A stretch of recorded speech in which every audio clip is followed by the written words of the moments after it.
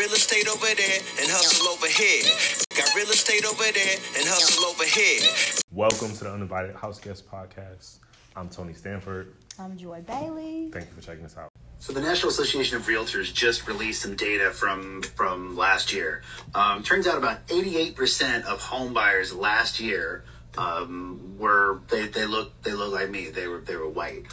Do you care to guess how many melanated human beings in America? What percentage bought houses in 2022? It was 3%. 3%. That's how many.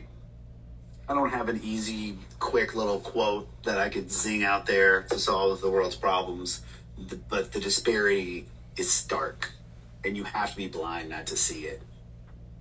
When we talk about the difference in wealth inequality in American households, even not just a black and white divide, but the disparity in homeowners and renters in household wealth.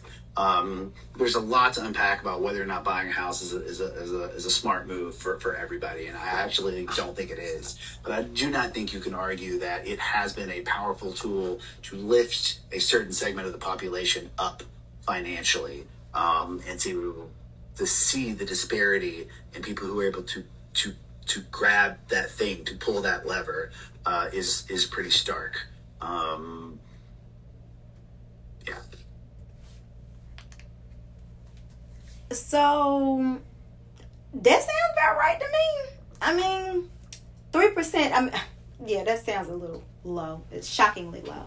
I do know for quite some time that the African American population has started to lag behind Hispanic population in terms of home buying. I don't know what's contributing to it. Just from my day-to-day conversations, I think it's honestly more mindset than money. I have always taken the stance, and I will always take the stance that black people are not poor. But I do consistently have conversations that revolve around the shock of what the payment is going to be relative to what it is that they're trying to purchase. So there's incongruence between reality and expectation. And then just general savings.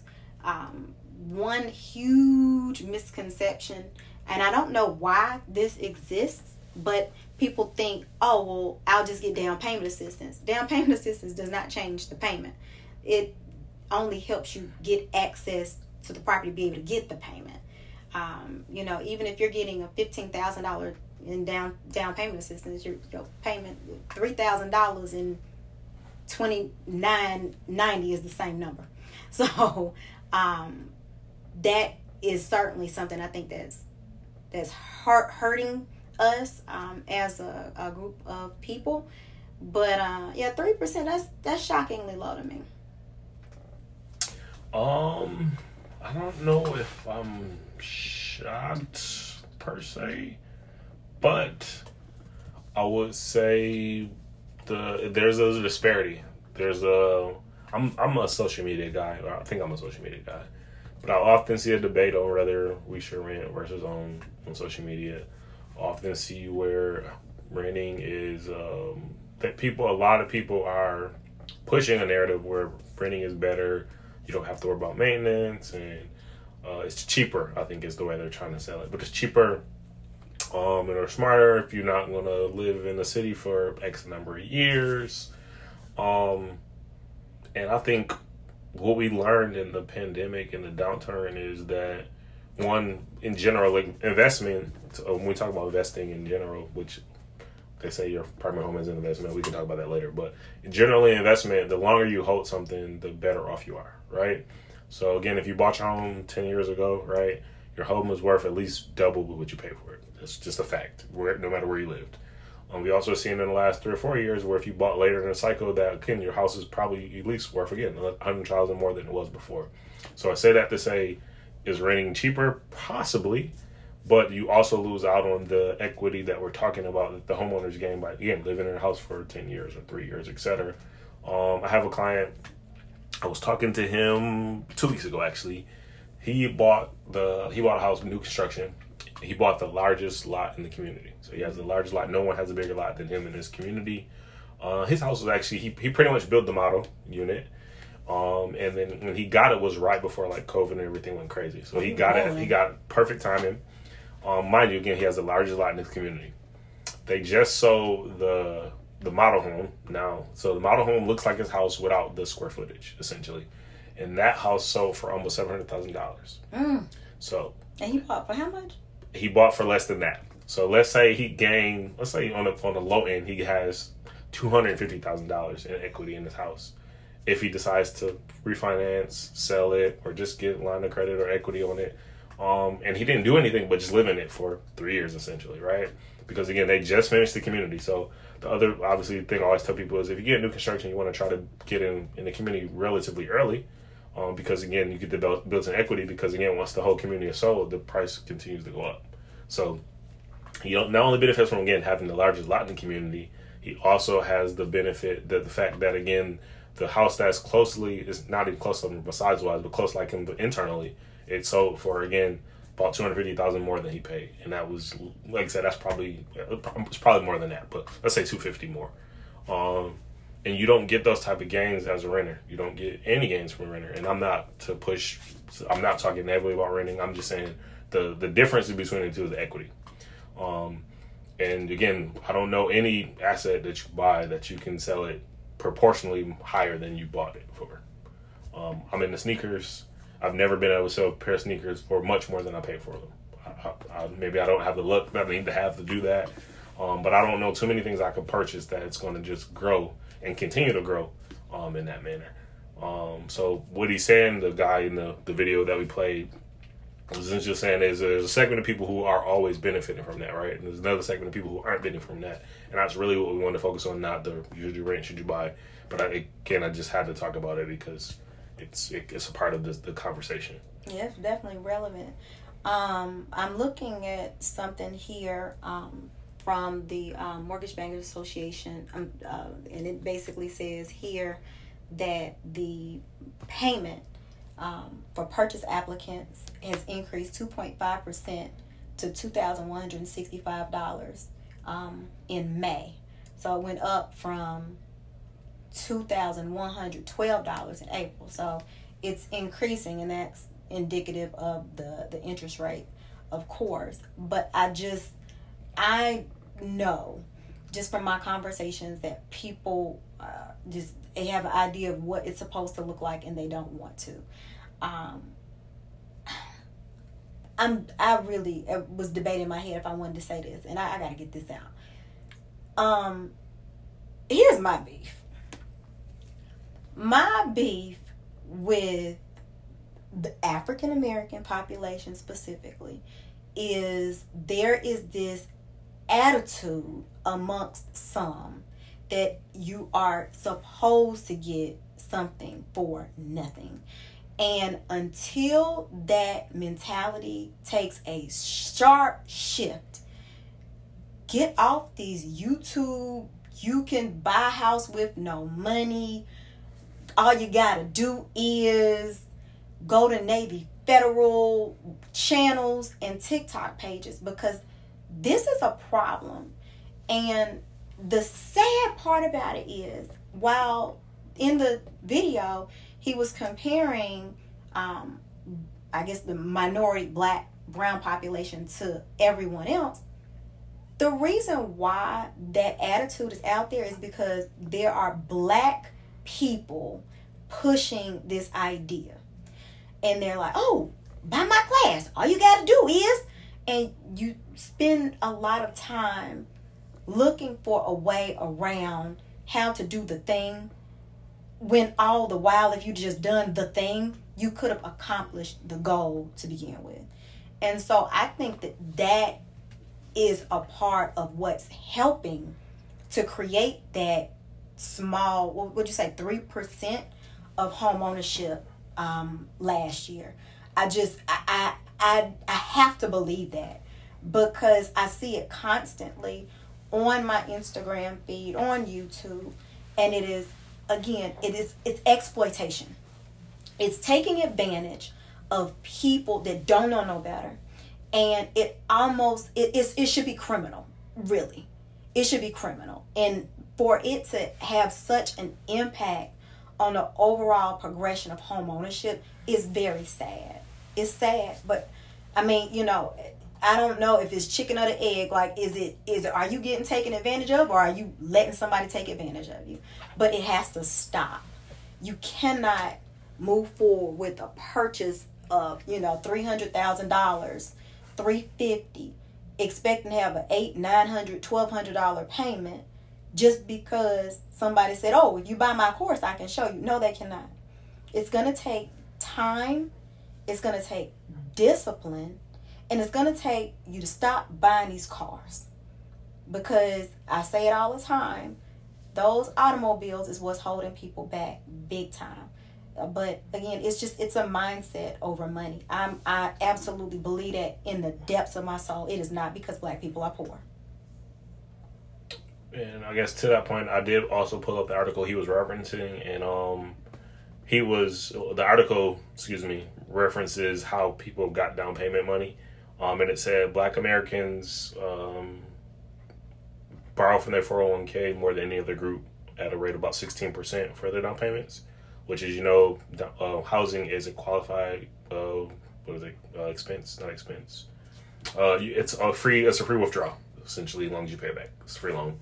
It doesn't come against your DTI as well, which is why a lot of people do it. And they said Asian Americans receive gifts, 22%.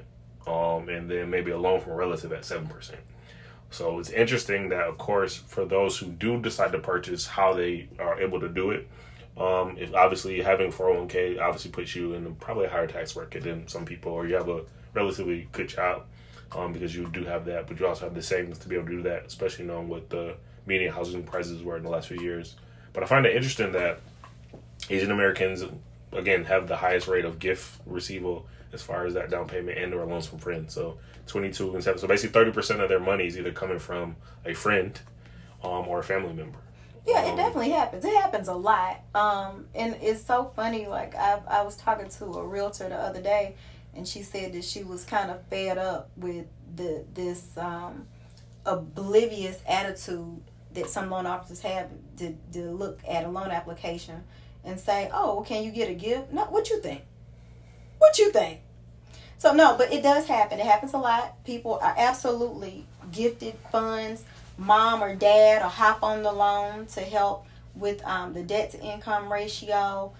It happens all the time. There are lots of different ways to structure a loan. But again, these Asians ain't got these $900 car payments. They do not. And that is the problem. You could buy a $300,000 house and make $4,000 a month. But you got too much debt. You have too much debt just entering into the equation because, whatever. Well, you about to make me mad. Like, I just know it. That's what it is. It's bad decision making.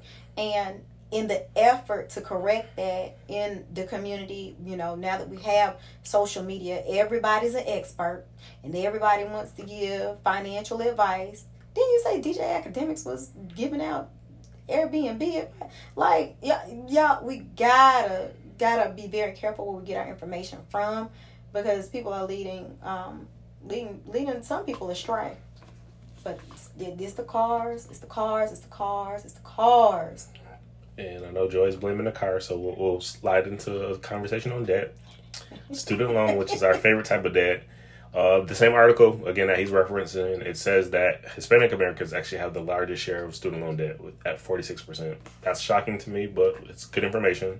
Black Americans at 33%, white Americans at 17%, and Asian Americans at 13%. So when we look at how the debt from a student loan perspective is rationed out, it sounds like Hispanic Americans followed by Black Americans, white, and then Asians, which is interesting because it goes the opposite way when we talk about who bought the most houses, right? So we were 88% for white people, Hispanics had 8%, Black Americans was 3%, Asian Americans 2%, and then others 3%. So it's interesting that how the student loan affects basically the market, if that makes sense.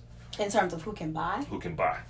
So you're saying Asian Americans take out more debt and they can buy houses at a higher rate? Is that what you're saying? No. So how can I say this? Asian Americans bought the only group that bought less housing than blacks last year. Okay. So 2% versus 3% last year. But they also, because of the student loan debt was a non-factor, basically because they're 17%. So they have the least amount of debt out of the groups. Because it was 13% Asian Americans. So they have the least amount of student loan debt, but we also talked about them having gift funds and things like that. So it offsets the fact that they do have any debt, it sounds like. So I don't know if we're going to talk more about student loans. I know Jonah would make some announcement, so we might even talk about that. So we'll circle back on that part of the conversation. But again, this is a very interesting article. NAR, which is National Association of Realtors, definitely has a lot of good articles about, again, the data. Like, they don't necessarily always come up with solutions. Actually, they never come up with solutions. But they typically tells us what's going on in the market. If you want to know what's going on, how the numbers are trending, what the trends are looking like, that's what they do. So definitely a good article. I want to thank that guy on TikTok for bringing that information to light. And we'll definitely, I think, get into student loans in the next segment. So we got this segment of the podcast where we do like a trending topic. It's just a real quick blitz. If a discussion gets too good, it'll turn into further discussion later. But it's called Mortgage Points. So it's about mortgages, obviously, or potentially about mortgages. And today's topic is Supreme Court. Yeah, it was a no-go. They said Joe's plan is not happening. That don't mean it's not going to be a plan. They just said the way that he presented it was not going to work out. Oh, that's what happened? I just heard that. Okay. Yeah, so the way that I understood it, I guess the way that he was trying to present it was that it was tied to like a national disaster or COVID or something like that. I probably got it wrong, but it was tied to something, and the Supreme Court said, nope, you ain't going to slide that one in there. No, indeed. Find a different way. And so he came out and was like, well, we're going to find a different way. So he's remixed some things in terms of the way that we're going to be paying student loan back until they get things sorted out. Payments start back when? What month? It's like October, so in the fall, basically. In the fall. Yeah. Been, 3 years since the last time people paid payment? Longer than that for some of us. Okay. You know, you learn how to kick that can down the road, it becomes a skill. It does. Seriously. So, yeah, so he's made some adjustments. So, one thing that I want to make sure that is communicated, just because your student loan debt's not forgiven does not mean that you can't buy a house. It was, $10,000 to $20,000 that was supposed to be forgiven. I am fully aware that one of the talking points that the Democrats are trying to make is that, it's keeping people from buying a house. It's not. Here's my suggestion. Well, let me back up. The other thing that they're going to do in the interim while they're figuring things out, he's going to reduce the income-based repayment plan structure. So before COVID, before all this happened, the calculation was made based upon your your discretionary income and your household members. And it was 15% of your discretionary income. So if you owe, $60,000, I don't know what 15% is. Hang on, let's get my math whiz, because whatever, it don't matter. Whatever the 15% is, that was going to be your payment. And mind you, whatever number we're going to tell you is a little bit high because, again, it's off of your discretionary income. So now we moved into, him saying, hey, we're doing this $10,000, $20,000 forgiveness. And, if you're still going to have debt left, let's reduce what you are going to have to pay the rest by, 5%. So now we're going to lower your income-based payments down to 10%. Okay, great. Sound good to me. No problem. I like it. I love it.